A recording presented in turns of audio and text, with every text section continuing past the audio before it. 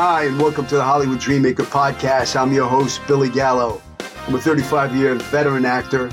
I'm the kid who came out to Hollywood with $200 in my pocket and a one-way ticket when I was 18. Didn't know a soul out here, and I've been living my dream ever since. I've had an amazing career. I've been an Academy Award-winning film, blockbuster film, hit TV series. You name it, I've done it, and I got the IMDb credits to prove it. 6 years ago, I opened up my own school, the Manhattan Actor Studio, where I found my true passion. That's teaching the craft of acting, but not only teaching the craft of being the guy. Success leaves clues. I know how to make dreams a reality. I did it for myself, and I do it on a daily basis for my students. And I can help you achieve yours. Welcome to my podcast. Let's get started.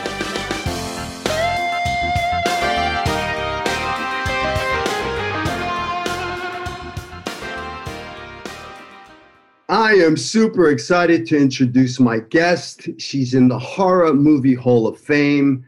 She's had a film festival devoted entirely to her, celebrating her cult status as the first female monster in movie history.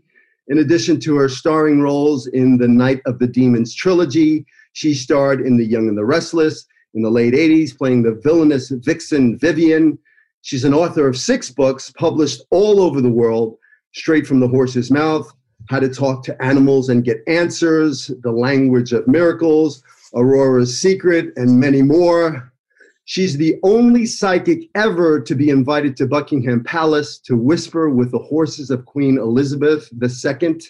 Her unique abilities have earned her interviews in over 400 radio shows worldwide and appearances on talk shows and news broadcasts all over the globe. I've had the honor to share the screen with her 33 years ago in the original cult classic, Night of the Demons. I want to welcome the legend, Amelia Kincaid. Welcome to Hollywood Dreammaker. Wow. Well, that's quite a send up there, Billy Gallo. That's quite a resume. Well, thank you. It's a good thing that neither one of us is aging. You don't look a day older. Maybe one day older. Oh, thank you. You look amazing. Maybe 48 hours older than you did when we made that movie. It's crazy. It's 30. Well, I mean, it's probably 34 years. We filmed it in 87, I believe. It aired in 88, but I think we shot it in 87. Yeah. 34 years ago. I mean, we were just kids. And isn't it incredible now? When we do these appearances, I have multiple fans every single day. Everywhere I go, there are fans showing up with tattoos of me on their body. I know, that's amazing. I don't know anybody that has more tattoos of their face on somebody's body. I mean, I was blown away with the amount of people that have your tattoo, your face on their body. And that's only the few that we know of. And the artwork is evolving. It's turning into this brilliant kind of pinup artwork. I just got approached by a company. I'm going to be doing something for Represent Connect, and they're making an original T-shirt, original artwork. But this is really, I think, the core of what you teach and what I teach, and it's about being able to take your creativity and back it up with self-confidence and back that up with a knowing on my part that you're on the planet for a reason. You came with a mission, and the desires inside of you are God's desires for your life. Those desires were put in you for a reason. And rather than put that on the back burner to be able to create things, and the fact that they're using the demons, and it's always the possession makeup. Now they've kind of blended it so that I've become this pinup that's half glamour, half possession. It's crazy. And some of it is so beautiful, it's shocking. But you know, when you've done these conventions with me, that we've got fans showing up. Most of them are in their 20s and 30s. These aren't even the fans. These are the kids at the fans. Well, I was blown away when kids were showing up. And they're coming in with original oil paintings. Somebody rebuilt the whole house set once. They're coming in with sculpture, Legos, dolls, all different kinds of pins and T-shirts and jackets and artwork that they're creating. I'm just really honored and a little bit baffled that this character has inspired that kind of legacy. Well, I mean, listen, you're in the horror Hall of Fame. I mean, that's amazing. I mean, who would have thought when we did this film, 33 years ago that it would be such a cult classic. I mean, I don't do a lot of these conventions, and the few that I've done where we meet the fans. I mean, I want to give a big shout out to all the fans out there. It's amazing. I mean, they're true diehard fans. I mean, I'm approached. I get emails all the time. People love this film. They're crazy fans out there. So big shout out to all the fans out there, Night of the Demons fans. Thank you for the support over all these years. And, it just keeps going. It's the gift that keeps on giving. I mean, I know I'd like to start. Let's go back. I created this podcast to inspire young artists to follow their dreams. If a kid like me, a kid from Brooklyn, from broken home, the streets, to come out to Hollywood with $200 in my pocket when I was 18 and make a career for myself. If I can do it, then, why can't you? I mean, where did the bug for you? How did you know you wanted to be an actor? When did that start? Well, I didn't. I had graduated from Interlochen Arts Academy as a dance major. And the primary reason I think that I even got this role was because I had just started in Sexy and 17 with Stray Cats. And that was a miracle. I have a very similar story to yours, that I was in college in Oklahoma and had a favorite band, and it was the Stray Cats. And this is more about how your intentionality can create your reality. Every night I would dance to this particular song. It was Stray Cat Strut. Every night, looking in the mirror. The first miracle that happened was that the band came to Norman, Oklahoma. And I ended up getting in the elevator with Brian Zatzer. Now, this is 6 months before I even got to Hollywood. And and I'm alone with him, with one of my girlfriends. We had driven to Oklahoma City to see this band. And he turns to me and he says, "Where do you girls go to party?" I was like, well, we didn't know. We was just hayseeds, and driven to Oklahoma City to see my favorite band. Well, we said something, and it was in the paper the next day that he actually went. And we didn't go. I chickened out. I didn't go. So I had this crazy passion for this particular band. And at that time, rockabilly was completely new. They were doing something that had never been done before. It was really fresh. Now, this was the very beginning of MTV. And MTV was so exciting at that time because it was rebellious, and it was the first, it's where the smash cuts were invented. It was a whole new kind of filmmaking, rock videos, which then turned into commercials. Because I worked with a brilliant commercial director who would create rock videos, Ian Leach. And now it's affected film so much. But I got to Hollywood. We go forward about 4 months. And I arrived in Hollywood to spend the summer with my favorite aunt of Golden Girls fame. That's Rue McClanahan, who played Blanche on the Golden Girls.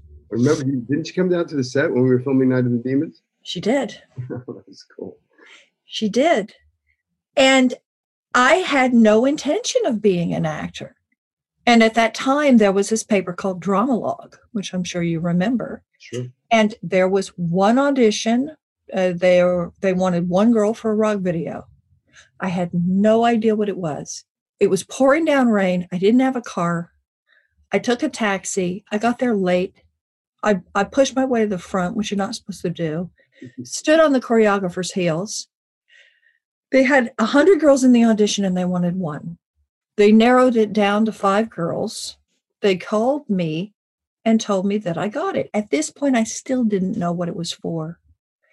And I discovered it was the lead in the Stray Cats video. Wow. Now, at that time, Sexy and 17 was really controversial because 17 was underage. I remember the video. It was awesome. You were great in it. Well, thank you. So I ended up on the cover of Life magazine, one of the faces of 83, dating myself. I couldn't have been more than 6 years old at the time. Phil Donahue did a show on it. All these talk shows picked it up. Well, choreographers saw it. So the choreographers started calling me. And I got the Motown Revue. So I got to be a backup dancer for Smokey Robinson and the Four Tops and all these massive stars. I mean, Ray Charles, and I went on tour with Donna Summer and did rock videos for Sheena Easton and did a slew of those dance movies. This was just when breakdancing was just beginning. And we were coming from ballet companies. I was classically trained as a ballerina. And I think had I not been, I never could have endured the special effects makeup that we went through. When I was dancing, you literally took off your pointe shoes, poured the blood out, and put them back on. And you finished the Nutcracker rehearsal. That's how it went. And for Night of the Demons, for the amount of torture that I was put through, it was because I had that endurance as a dancer and had the patience of going through a lot of pain, or at least being extremely uncomfortable. And it was my Aunt Rue who said, Mimi, you're going to be an actress. I don't want to be an actress. I didn't have any desire to act at all. So dance is telling a story without words. And when I look back over my life now, the one through line of it all is story. I'm a storyteller. The books that I've written, I'm telling stories. And I think for all of your viewers who are aspiring and even accomplished filmmakers and actors, it's all about story. So was painting, so was cartooning, so was all art about story. Being able to tell that story now, it's incredible, because my second book was mentored by an astronaut named Edgar Mitchell. It's called The Language of Miracles. And when I first met Dr. Mitchell, he said, you're about 10 to 20 years ahead of your time. Now, he knew what I did for a living. The reason that I even made this connection with him is because he had a dog. And one of the only things Dr. Mitchell didn't know is, what is this dog thinking? This is a man who finished Einstein's unified field theory in his spare time for fun. He redesigned the space station one afternoon because he was bored, so he did it for fun. So I'm going to ask you a question. I mean, so we jump a little bit because I wanted to talk to you about, what you do with animals. So the acting, so you just kind of, how did the whole Night of the Demons thing come up, how'd you get that part in Night of the Demons? How did that come to fruition? I was going on acting auditions. So I got this script, and the second I read it, I know I was going to get it. And I think all of us were on the same page with the fact that we thought no one was ever going to see this movie. I didn't think this movie would be available a week after we filmed it, much less 30 years after we filmed it. We all thought, it'll get swept under the rug. It doesn't matter. We can just do whatever we want. And I was being asked to be scary. And I took it very playfully. And I went in to see Tedra Gabriel, the casting director, to this day, who says, I scared her so bad she was peeing her pants. I climbed over her desk and started flirting with her. Got all up in her face, smiling about how I was going to kill her. For all of us, the interpretation, you and I talked a little bit off camera about soap opera acting and horror movie acting. And the truth of the matter is, rather than looking down on those two things, as everyone looked down on it in the 80s, these are the two hardest things you can do. Absolutely. That no one is going to give you direction on how to be possessed.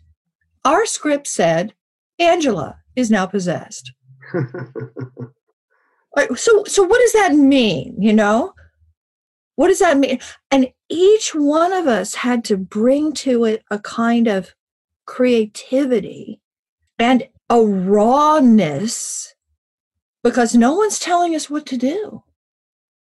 Nobody was telling you how to, and now it's just so run-of-the-mill. Every time you turn on the television, almost every show is either zombies, vampires, sci-fi. I mean, even things like Gotham are fringe horror. The Marvel comics are fringe horror. Everything is.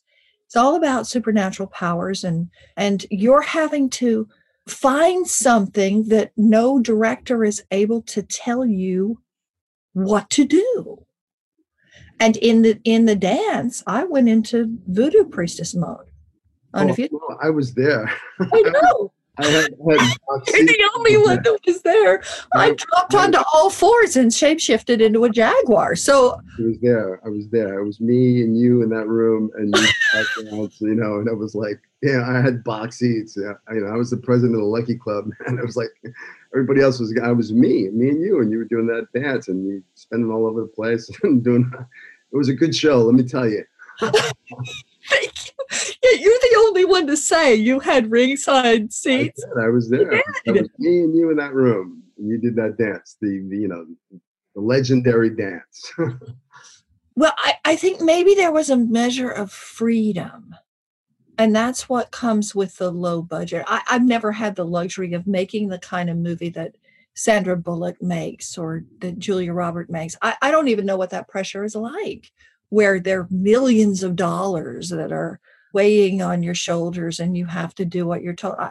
I've never been in that position before. The closest I ever came to it was The Young and the Restless, and soap operas are hard.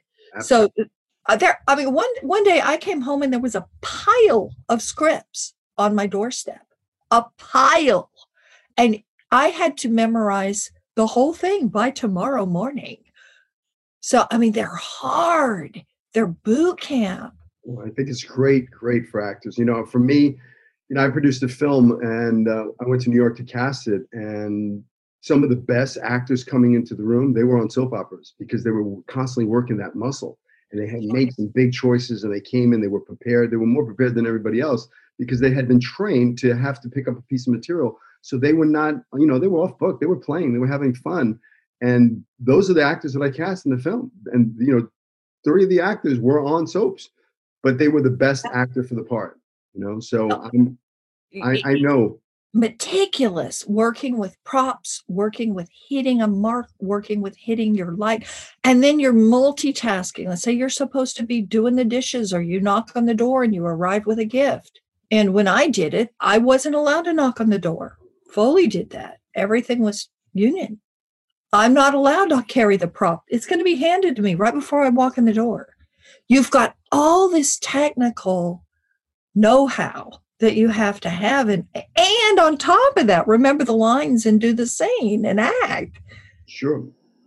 When I came on to, I did a couple. I did General Hospital and I did Days of Our Lives. I had recurring characters on both of those shows. And wow. When I got thrown onto that show, it's a moving train. So you have to be so prepared because they go, if you flub your line, they're moving on. Yep. They're selling soap. They're moving. Next, we're moving on. So, you have to be prepared. Otherwise, you're gone. You can't stall the train. You can't not know your lines. So it's a machine. And those actors on that, they know their stuff. So it's hard work being on a soap. Did you know my Aunt Ruth started out on The Edge of Night? Her first job was in New York, and it was a soap. I also did little things on General Hospital and Days of Our Lives. And when she got the job on the Golden Girls, the one actress that they were having problems with was Estelle Getty because she was a Broadway a stage actress. She didn't know how to get on a set. She said, she's always turned around facing the wrong way. She's not facing the camera. She didn't know anything about being on camera. You worked with Estelle? Yeah, I did a TV show called Empty Nest with Richard Mulligan. Oh, wow. Show. Wow. Now, I knew all of them and loved them all. Yeah, that was a great show. So, you dropped some serious golden nuggets, and I want to kind of review a little bit because, you talked about going into the Night of the Demons audition with Tedra Gabriel, the casting director, and climbing onto the desk and making some big choices and scaring the shit out of her. And that is why you got the part. I tell my actors all the time, I tell the story of me when I came out to Hollywood, the vision that you had of the Stray Cats, you watched them, you were a fan of them, and then that you magnetized that to you. And so when I was like 17, I was in Brooklyn sitting on my mother's couch watching a TV series called The Fall Guy about Hollywood and stuntmen and behind the scenes. And I'd look at that TV and I'd go, I want to do this. This is what I'm going to do. Mm-hmm. And then when I came out to Hollywood, my very first audition was, guess what? For The Fall Guy. Mm-hmm. And it was a guest starring role and the character's name was Billy. So literally I walked into the room and the scene was I'm threatening this kid and I'm trying to get him to deal drugs and I'm bullying him. Well, I came into the audition and I literally grabbed the casting director out of her chair and I got in her face and I started threatening her. And she went, time out. She goes, no. She goes, number one, she goes, never, ever, ever, ever put your hands on a casting director ever again. I go, I didn't know. I'm sorry. She goes, number two, she goes, you're not leaving town, are you? I go, no, why? She goes, because you got the part. Oh my gosh, she told you on the spot. Right on the spot. She goes, you can't tell the other actors in the lobby because I got to read them out of courtesy. Never supposed to do it. So I walked into the lobby and I said, go home. She told me I got the job. So wow. Long story short, I was at a rap party and I asked that casting director, I said, why'd you give me the part? She goes, you scared the shit out of me, kid. That was the given circumstances of the scene. I was bullying, putting fear into somebody. That's exactly what I did. That's what you did with Tedra. The given circumstance, you were trying to scare her. You did. You scared her. You made her feel. I tell actors all the time, that is your job. You have to look at the piece of material and ask yourself, why did the writer write this scene? What am I supposed to make them feel? And then make them feel that. Make them laugh, make them cry, make them scare the shit out of them. And that's exactly what you did. So, that's a golden nugget. That's why. You visualized this Stray Cats thing and you attracted it. And it came, you use your talent, your dance background, and that's what got you in there. One of the missing pieces in manifesting your dreams is the fact that visualizing it is not enough. You have to have the emotion that matches the actual manifestation and what will happen when you have received it, when it manifests, when you actually own it, you have it. And it's joy and it's excitement and it's freedom. And I think that what we had in that movie was a lot of freedom, because as an acting teacher, you can't teach anyone how to be scary. You can't say to one of your students, okay, now be scary. And also, we weren't mimicking anybody else. With the dance, I wasn't mimicking anything I'd ever seen before. And in being scary and in the choices that we made in Night of the Demons, I don't think there wasn't anyone who had gone before me to create a template of what I was about to do or how to do it. So now we've got a lot of dancers mimicking what they saw on rock videos or mimicking what they saw, on an MTV, instead of saying, this is authentic, because I was trained as a modern dancer. It's authentic. It's coming from my soul. It's coming from me. It's got to be an expression that is completely and totally real. And that dance may have been the pinnacle of being able to put on film something that was so raw and authentic, that was coming from such a deep place in me. It was exactly what I wanted to do. Every step of it was what I wanted. I enjoyed it immensely. There you go. No rules barred. Well, I certainly had a very sexy audience, so it was pretty easy to do. You know what I think makes Night of the Demons, the original, such a cult classic is we had fun making it. Yeah, we did. Fun. And, and I tell my actors all the time is, when you're acting, when you're auditioning, it needs to be fun. When you're in play mode and you're having fun, it's a different energy than when you're in fear and you're in your head and you're worrying what other people are going to think. Just play. And that's what we did. It was play. We got to put on the makeup and the blood and the horror and the thing. And it was playtime. And I think they captured that fun on film, and that will last forever. Because I don't know for you, for me, I was 21, I don't know, something like that. I was young, and here we are, a bunch of beautiful girls, and it's a party, it really was. The original script was called Halloween Party, and the whole movie was about a party. We go to a party, so we were having a party. It was fun, and I think that's the magic. Same thing with the dance auditions, because I remember once I was talking to another dancer who was Okay. She wasn't super talented. She was good. She wasn't great. And I said, you want to get to that point where you know all the steps and you've got the choreography in your body, so you don't have to think anymore. And from that second on, you're having a blast. I'm going to entertain them and lift them up and make them laugh. And you know that. And she said, no. Said, you know that part where you don't have to think about, you don't think anymore? No. And I went, oh, see, you're exactly right, Billy, there. The fear, there's an excitement. There's an edgy anticipation when you're performing. So there's always that burst of adrenaline. But there has to be this point where fear and joy can't coexist. And there's a joy in it. Even if you're doing a sad scene or a violent scene, or there's a peace and a joy in it. And it has to be that playfulness where you're co-creating with this spirit that's coming through you. Sure. You said it. I mean, you said it earlier today. It's got to come from your soul. This talent is a God-given gift. It's in you. And when you get to, when I feel that adrenaline rush, I feel that excitement, before I'm about to perform. Some people call it nervous. I call it excitement, because it's my instrument telling me that light within me is ready to explode. It's like, it's time to play. It's telling me I'm doing exactly what I'm supposed to be doing. I'm on the right path.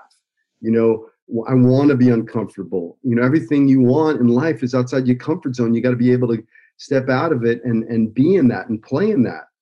Even today, doing this, this is not comfortable for me, talking on a microphone, staring at, looking at a camera. My podcast, I had to get outside my comfort zone, because before it was me, it was me, the actor. I can hide behind the mask of a character. It's, it wasn't me, but this is me, so I have to, every time I get on the mic, I get a little heart palpitation and I get excitement, but then I go, oh, that's exactly where I want to be. Yeah. Oh, that's batteries for actors. You want that excitement. It takes you to the next place, to the zone. When you you're in the moment and in the zone, magic happens, and, you're not in your head, because when you're in your head, you're dead. When you're in your heart, you're smart. So you're coming from your heart and you're playing. And I think that's true. The biggest thing is if you can be in play mode. I know a lot of actors that have a shitload of IMDb credits. They got, they work with everybody and their mother, and, they don't work anymore. And I know why, because they stopped having fun. It became a job. It's like, oh shit, I got another friggin' audition. I got to study. And then there was the desperation. I need this job because I needed to get my insurance, to pay my mortgage, So now the fun went away. The creation of the character, figuring out the wardrobe, the hair, how does your character walk? How do they talk? All of that fun stuff, the play stuff. Like I like thinking of creating a character like Halloween. You put on the wardrobe, the costume, you put on the mask, and then you get to jump around and play and have fun. And that's where the magic happens. And that's truly where the magic happens. You talked about your pouring blood out of your toe shoes in ballet and then putting it back on and finishing the Nutcracker. Well, it's that dedication. It's that hard work. You got to put in the work. You get bloody. You got to get sweaty. You got to put in that hard work, because that hard work will meet that preparation will meet an opportunity like that audition or the Night of the Demons audition. I don't know if they made you dance in there or whatever, but all of your hard work, the music video, all that preparation had met an opportunity, and then you got lucky. Mm-hmm. You made your own luck. You created that. You did the hard work. So that's the golden nugget there. Well, but the point that I was going to make with the astronaut saying you're about 20 years ahead of your time, I said, do you mean with consciousness? He said, no, I mean with technology. I'm only beginning to understand now what he meant. But all of these filmmakers now, everybody knows if you can't figure out something on your phone, you give it to your 7-year-old niece. Or you give it to your 8-year-old nephew, who will edit it for you and add the sound and add the titles. And so this is an entirely different world, because for writers, artists, creators, musicians, there's no censorship. And I didn't know when I met him that that's what he was talking about, that I would be able to get on my own webinars, which go out all over the world, and I'm not censored at all. And now every kid is a filmmaker, is a photographer, is a storyteller, and they can make their own movies. I remember, you talked about that film festival that I did where I was given that award for the Horror Movie Hall of Fame. And we were judging all the new up and coming films that students were coming in with. I remember that the sequence I was most impressed with, and I said, oh, I love this one. And I love that phantasmagoric sequence in a carnival with the scary clowns and spinning and the lights. And she said, I did that on my phone. But also, that's craft.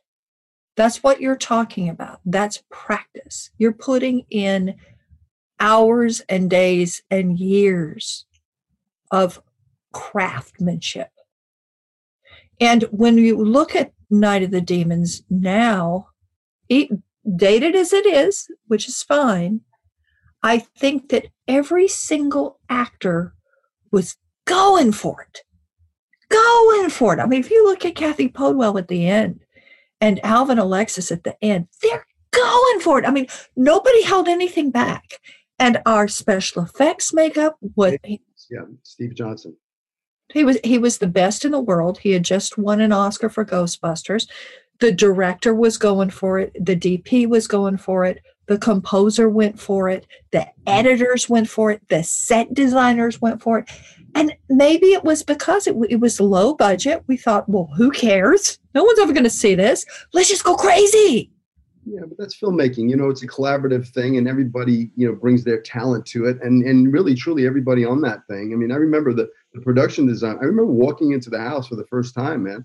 That house was scary. A lot of people don't know that, but we, our dressing room were in the house. So, the first floor were the sets, and then, on the second floor, we had our dressing rooms, but the whole house was, made up to be this scary place. It was dark. The halls were dark. There was cobwebs. It was scary. We had fun scaring each other. I mean, I don't remember pranks were pulled on you, but, we were constantly pulling pranks on each other and scaring the crap out of each other. I mean, I remember when Lance Fenton had his eyes taken out of his head and he was, walking down the hallway after makeup, and I was coming out. We had a dressing room and he walked out and he had no eyeballs in his head.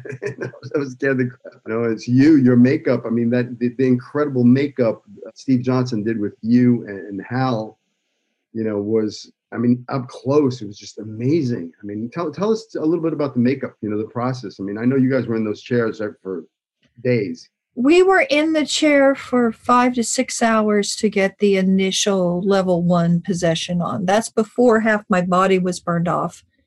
So once they added 3 hours of hot slime, that's 9 hours. It took another hour and a half to get it off in the morning, at least. So in Demons 2, I was in that makeup for 27 and a half hours when they turned me into the 30-foot iguana/snake. And I think not only do I hold the Hollywood record, I always will, because no one will ever do that again. No one will ever have practical effects where you're glued to a teeter-totter and strapped in a trench with 2 contacts in each eye. I had this, I think it was Demons 1. Maybe it was Demons 2. I had an ice chest that was filled with pineapple-flavored Jell-O tongues.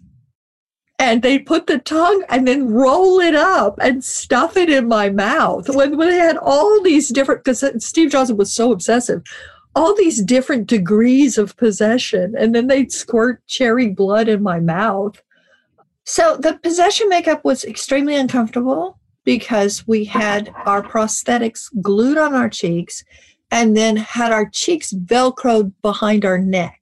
And you see that the first time when Linnea is actually the first one to be possessed, Linnea Quigley, when she drops her head down into the frame, her cheeks are pulled tight behind her neck, like mommy, my ponytails do that. And that gave it another level of creepiness, Yeah, you know. I remember. Good grief. No, it was incredibly not fun.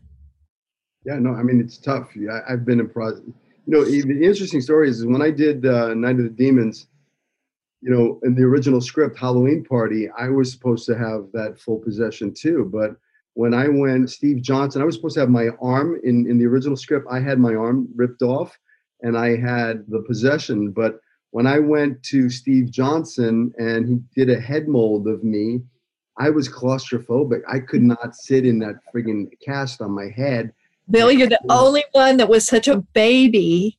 I could not do it. I could. I didn't know they rewrote the script because you wouldn't do the makeup. Wrote the script. I could not breathe. First off, you can't hear, you can't see. Now this thing's dripping off, closing off my nostrils. I got a straw in my nose to breathe. I can't. My mouth is closed, and I'm trying to sit there. And I was like, "Take this shit off. Get it off of me now." I was like ripping at it because I could not. I was like, felt like I was claustrophobic. I could not do it. I didn't know they changed the script for you. Do you know how blessed you were that they didn't just fire you and hire somebody else? They changed the script, and my arm was. I did the mold for my arm, and then it changed to Philip getting his arm taken off. I didn't know the original script. It was my arm. That was easy. I stuck my arms in those vats of plaster. That wasn't a big deal. The logo that Hal wears with the devil on his shirt. He's got that devil smoking a cigarette on his gray sweatshirt. Yeah. Well, that in the original script was on my back, on my jean jacket. And I said, I don't want that on my jean jacket. I said, give it to somebody else. So that's how that got to him. They must have really liked you if they allowed you to have all these concessions. Yeah, it's funny when I read the script. I want to do a table reading of the original script. I want to get the whole cast together and read the Halloween Party script and do it via Zoom. I think it'll be fun. I'm planning on it. My schedule's been just crazy busy, but that's been in my mind for a while. It'd be fun to have a cast reunion and read the original script. So I'd love to. So, let's talk about that a little bit. Memories, Night of the Demons. What's your favorite memory of making Night of the Demons 1, the original? Well, it's very self-serving, but undoubtedly it's a dance. That was my favorite too. Well, good. Dancing for you, Bill. You had a private table dance. It was good. Unfortunately, I got a little crazy toward the end there. Yeah, a little bit. So what about worst memory of making the film? Having the makeup peeled off my face. Actually, one day in Demons 3, which we shot in the woods outside of Montreal. It was incredibly beautiful. One day they had peeled the possession makeup off my face, and the next day I was supposed to have glamour makeup. And I had holes that were bleeding on my skin. And I called my attorney and I said, I never do this. And that comes from the dance background. It doesn't matter what they put you through. You just say, yes, may I have another? You don't ever, ever, ever say no. And I said, I can't. The makeup artist said, we cannot do this. Her face is bleeding. And they told the director, and the director talked to my attorney, and the attorney was making my deal. He said, she can't come in tomorrow. Her face is bleeding. So the hardest thing for me was that the schedule of shots, as you know, and I don't know if this has changed at all when you're doing something like Walking Dead, because I haven't done those kinds of shows yet. Nothing was scheduled for the possession makeup. It wasn't like they're going to put you in possession makeup and get all your shots while you're in possession makeup. Put Hal in the possession makeup, get as many of those shots with him in makeup that took 9 hours to get on him. I remember one time Hal Havens was begging to sleep in the makeup because they were going to take it all off. And 8 hours later, he's going to go home, sleep for 6 hours, come back, and they're going to glue it all back on again. He said, just leave it on. Just can't I sleep in it? Let me sleep on the couch. So what was hard is going back and forth between glamour and possession. I guess the way they made the schedule was about the sets, what the set needed to be, from one day to the next. So we were shooting all night in downtown LA. on a very, very short schedule. How many days did we have? Like, it's like I actually found my old 18, yeah, we shot in like 18 days or something like that. It's like crazy schedule. I think it was they smoked. Remember they smoked every set. They smoked to have that really cool smoky, the lighting. The scary, the shadows. They had these little blue cookies that they were on a frying pan, and they'd light them up, and they'd smoke the room, and the whole room was this blue smoke, this blue toxic smoke that we were acting in and working in. Tanzini tells a story. What did he say? They said, do you think we have enough smoke? Is there enough smoke on the set? And Tanzini stuck his finger up his nose, and he pulled out his finger, and it was all blue. He goes, "Yep, we're good." Bright blue. I think God only knows what we were breathing. See, I was breathing that in all the rock videos I did.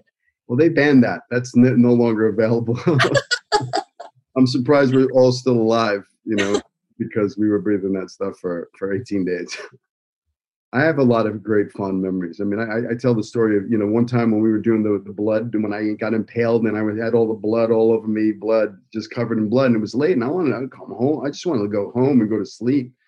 I told the makeup people, I said, I just left. I was like, I'll wash it off at home, and I jumped in the car, and I was speeding to get home, and I got pulled over by the police.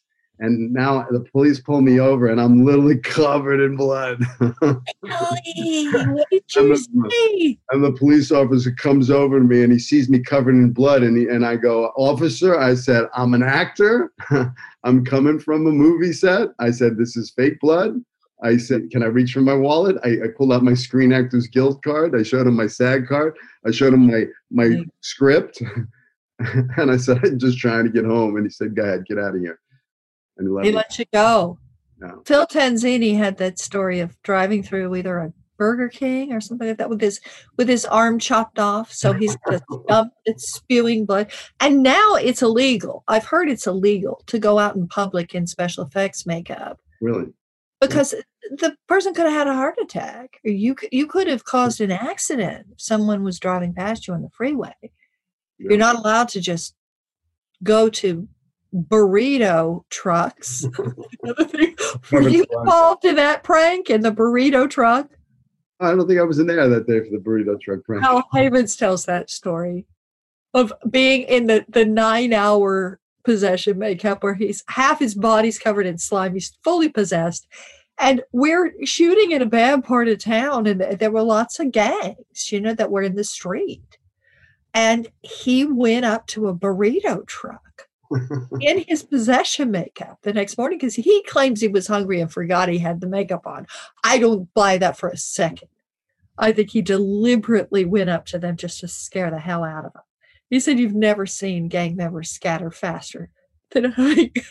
It was come up in his makeup. It was some really scary makeup. I mean, that house was so scary. I think I told you that time I was sitting outside. We were filming. I was outside, and I think I was just smoking a cigarette, and I was sitting outside the whole house, and I saw there was like this huge black widow spider that was like crawling down, in a web, and I was like looking at this spider, and then I watched this old woman walk by me, and she walked by real slow, and she turned around and she looked at me and she said, "Get out, get out."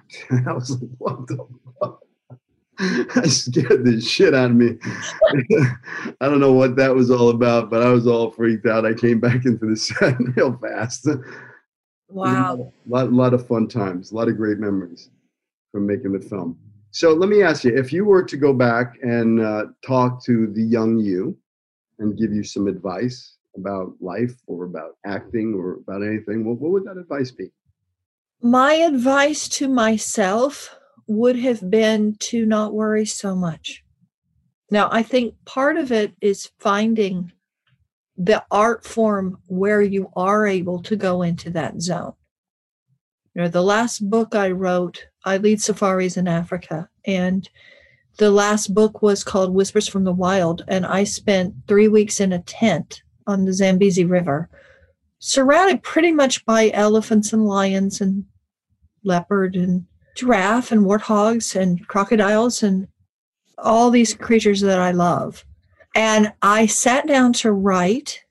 I remember ordering a cup of coffee, and the African guys who work there came up to me with a coffee, and I started writing. And then I noticed that it was getting cold and mosquitoes were biting me, and it was getting dark. And I thought, okay, this is very strange. What's going on? I look up.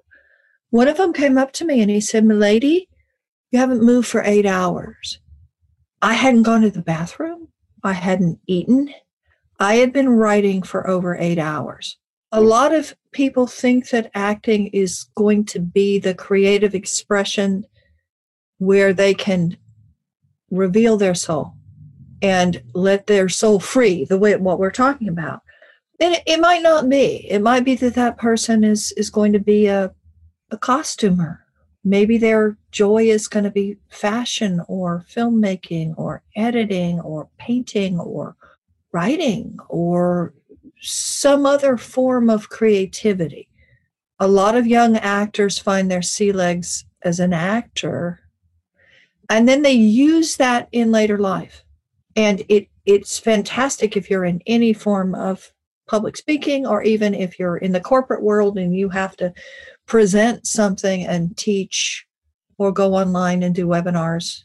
But I worried too much about my future. As a dancer and briefly as an actor, and then for most of my life as a writer, the work, they call it downward causation as opposed to cause and effect, where the future's pulling the past. This is something that is supposed to happen. I mean, when I'm teaching the work that I teach with animals, with writing, with intuition, it's the God within you listens to the God within the animal. I'm not going to read their mind. I'm not going to try to make them do something. I'm not going to force my will upon them.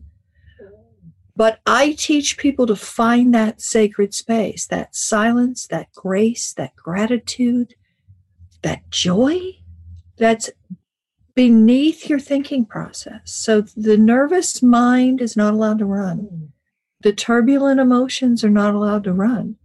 And we're moving into this space inside of us where there's nothing but silence and grace and joy and freedom. And then we're connecting that and acknowledging that it's already connected.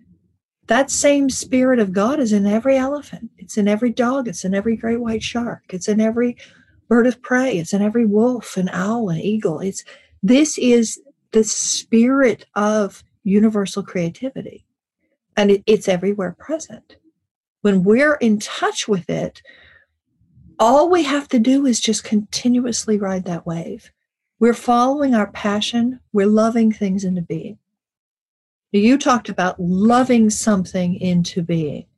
I remember as a child turning on the television in Denton, Texas, and watching TV and thinking, I would give anything.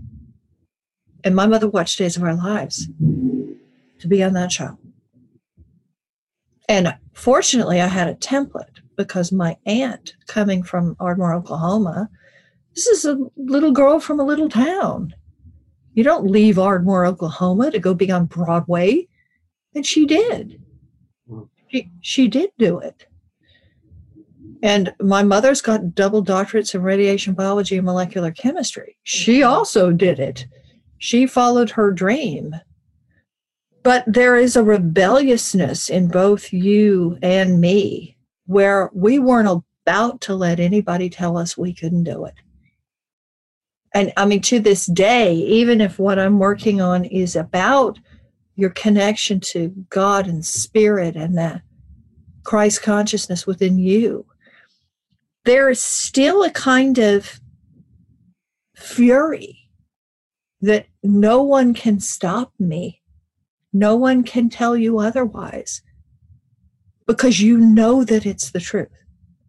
And that's why I end up doing things like flying to Rome and Vienna and coaching Olympic show horses. Amazing. And winning gold medals and volunteering for people who are rescuing great white sharks and cheetah and penguins. And I work for the show horses all over the world. I work for tiger sanctuaries all over the world. there's a difference between fear when that fear is grounded in reality and having a fear stop you from doing what is God's destiny for your life. We weren't about to let anybody tell us no, because what we felt so right. It felt so true. And I think maybe that's what talent really is. Talent is when you're operating from the most divine soul source that you have. So it's never yours to own. Talent is a kind of channeling. Yeah, I think it's a gift. I think it's a God-given gift. It's in you. You know, some people have the talent to sing. Some people can dance, play an instrument. You know, I think whatever your talent is, it's a gift that was given to you, and it's your obligation to share that talent, to shine that light, you know, to the world. And if you come, and I tell my actors all the time, if you come into an audition not trying to get anything, not trying to looking to get the part or worried about what people think about you, but just, I'm going to shine my light in this room. The God within me is going to say hello to God within you. Yeah. And I'm prepared, and I'm having fun, and I'm in play. And, you know, that's the little cherry on top. You do all the work, but you come in with that kind of energy, just shining your light. You know, I'm not here to get anything. I'm here to give. This is my talent. This is my God-given gift. This is what I'm bringing, and leave it behind. If you can leave a piece of your soul behind in that room, they're going to remember you. They're going to become a fan of your work. You know, they're going to bring you back. And you may not be right for that part or whatever, you know, but they're going to remember you. And that's playing the big game. That's coming from your soul. Didn't that happen to you so often? A lot of the time, I wouldn't get the part. I didn't get it on the first try. That casting director would call me back, and 6 months later, I'd get something. Absolutely. I mean, I had one casting director that I had read for her like 3 times, and I gave him my all each time. And I was like, you know, they called me back again for a 4th time, and I was like, you know what, forget her. She knows what I used to tell her to watch my demo reel. You know, I was like not happy. You know, like, well, why is she torturing me? She don't like me. What is she, you know? And I finally, you know, sucked up my ego and said, you know what, I'm going to go in anyway. And I went in and I read, and I got the part. And it was for Jerry Bruckheimer's first foray into television, a TV series called Soldier of Fortune. And it was a reoccurring character on the show. Mm-hmm. And I'm at the wrap party, and I'm talking to the casting director, and I go, you know, I thought you didn't like me. She goes, what? She goes, I loved you. She goes, those other roles were, I was saving you for something better. I thought you were better than those roles. What? And like, I was beating myself up, but she knew what she was going to, what she wanted to, you know, find me something better. So she was a fan of my work because I came in and I played the big game. I didn't get those parts. I didn't know that she was a fan of my work. You know, that's why you got to go and you always give 150% and you go have fun and not worry about getting the job. Just, you know, make some fans of your work. And the only way you do that is if you're not in your head and you're coming from your heart. Yeah. You know, I always say, if you're in your head, you're dead. And if your heart, you're smart. And if you come shining your light and in play, you know, that's somebody I want to work with. You know, and I'm going to become a fan of your work. And I think that's how you become a working actor. A lot of the time it's out of their control. Maybe the director wanted somebody else. Maybe they promised it to somebody else. Maybe the writer wanted somebody else. And I think I got Night of the Demons because the writer wanted me. Joe Augustin wanted me. Did you have to dance in the audition? Boy, that's a good question. I don't remember that. I don't remember dancing in the audition. Joe had seen the Stray Cat video, and he wanted me for this role because of the dance. You know what I love about this Night of the Demons? You know, that it's like a family. You know, when we get together, it's like, you know, now there's a true love for every one of the actors and everybody involved in the film. You know, it's, you know, I love them all. It's like family.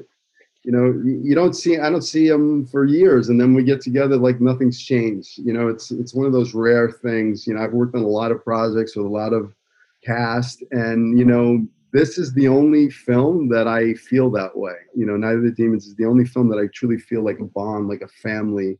You know, I guess maybe because we were just so young and it was so much fun, you know, and we've stayed together over the years, you know, have had reunions and that kind of stuff. But amazing. Because we liked each other then, but we liked each other more now.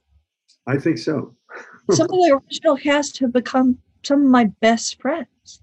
Hal Havens lost his wife last year, as you know. Sorry, yeah. And I called him. I was afraid to call him because I thought, oh, everybody's calling him. I don't want him to feel that he has to call one more person back and he's probably too upset to talk. And I hadn't talked to him the longest time, maybe years. And he said, you know what, Mimi, you were the one person I wanted to hear from. There's a lot. That's phenomenal. Just phenomenal. And Linnea Quigley and I have gotten to be the closest friends. We spend a lot of time together. I mean, you guys, every time I see, on social media, you're at some event, interacting with the fans and doing a convention. So you guys spend a lot of time together, huh? Well, I demand they take her. I don't want to make an appearance for Night of the Demons without Linnea. And I try to get him to take everybody. I also had a reunion with Alvin Alexis up at the Mahoning Drive-In. And I'll be there again in July for Joe Bob Briggs is doing a 3-day film festival. So Linnea and I are going to be up there in July. But I'm always trying to get all of us together. I'm saying, will you take Billy? Will you take Hal? Will you take Kathy Podwell? She's amazing. Jill. I don't do a lot of them. I would love to have one where we're all together, like everybody. Mm-hmm. Nobody's missing. I definitely want to do this as table read. So that's coming soon. So, anybody listening out there, please look out for it. We're going to be doing the original Halloween party script table reading. That'd be fun. That would be so much fun. I've watched a couple of these readings that they've done. I think they did Fast Times at Ridgemont High. Did you see the table reading they did? They had like Sean Penn and they had a full of Julia Roberts and Jennifer Aniston. I mean, it was that's awesome. Incredible. So that's where I got the idea. I was like, we got to do a Night of Demons table read, No, that would be incredibly fun. I'm going to set that up. So my next big horror con is in June. And that is, let me see if I have those dates in front of me. It's third weekend. Take a look. The Houston Horror Con. I know Linnea's coming. I still might be able to get you in. I'll try. It's the 25th, 26th, 27th of June. Meanwhile, I've got an animal communication workshop coming up on the 5th and 6th. It'll be the first live one I've been able to teach. It's at a horse rescue here in Texas. It's in Amarillo. And then Joe Bob's Jamboree at the Mahoning is July 16th.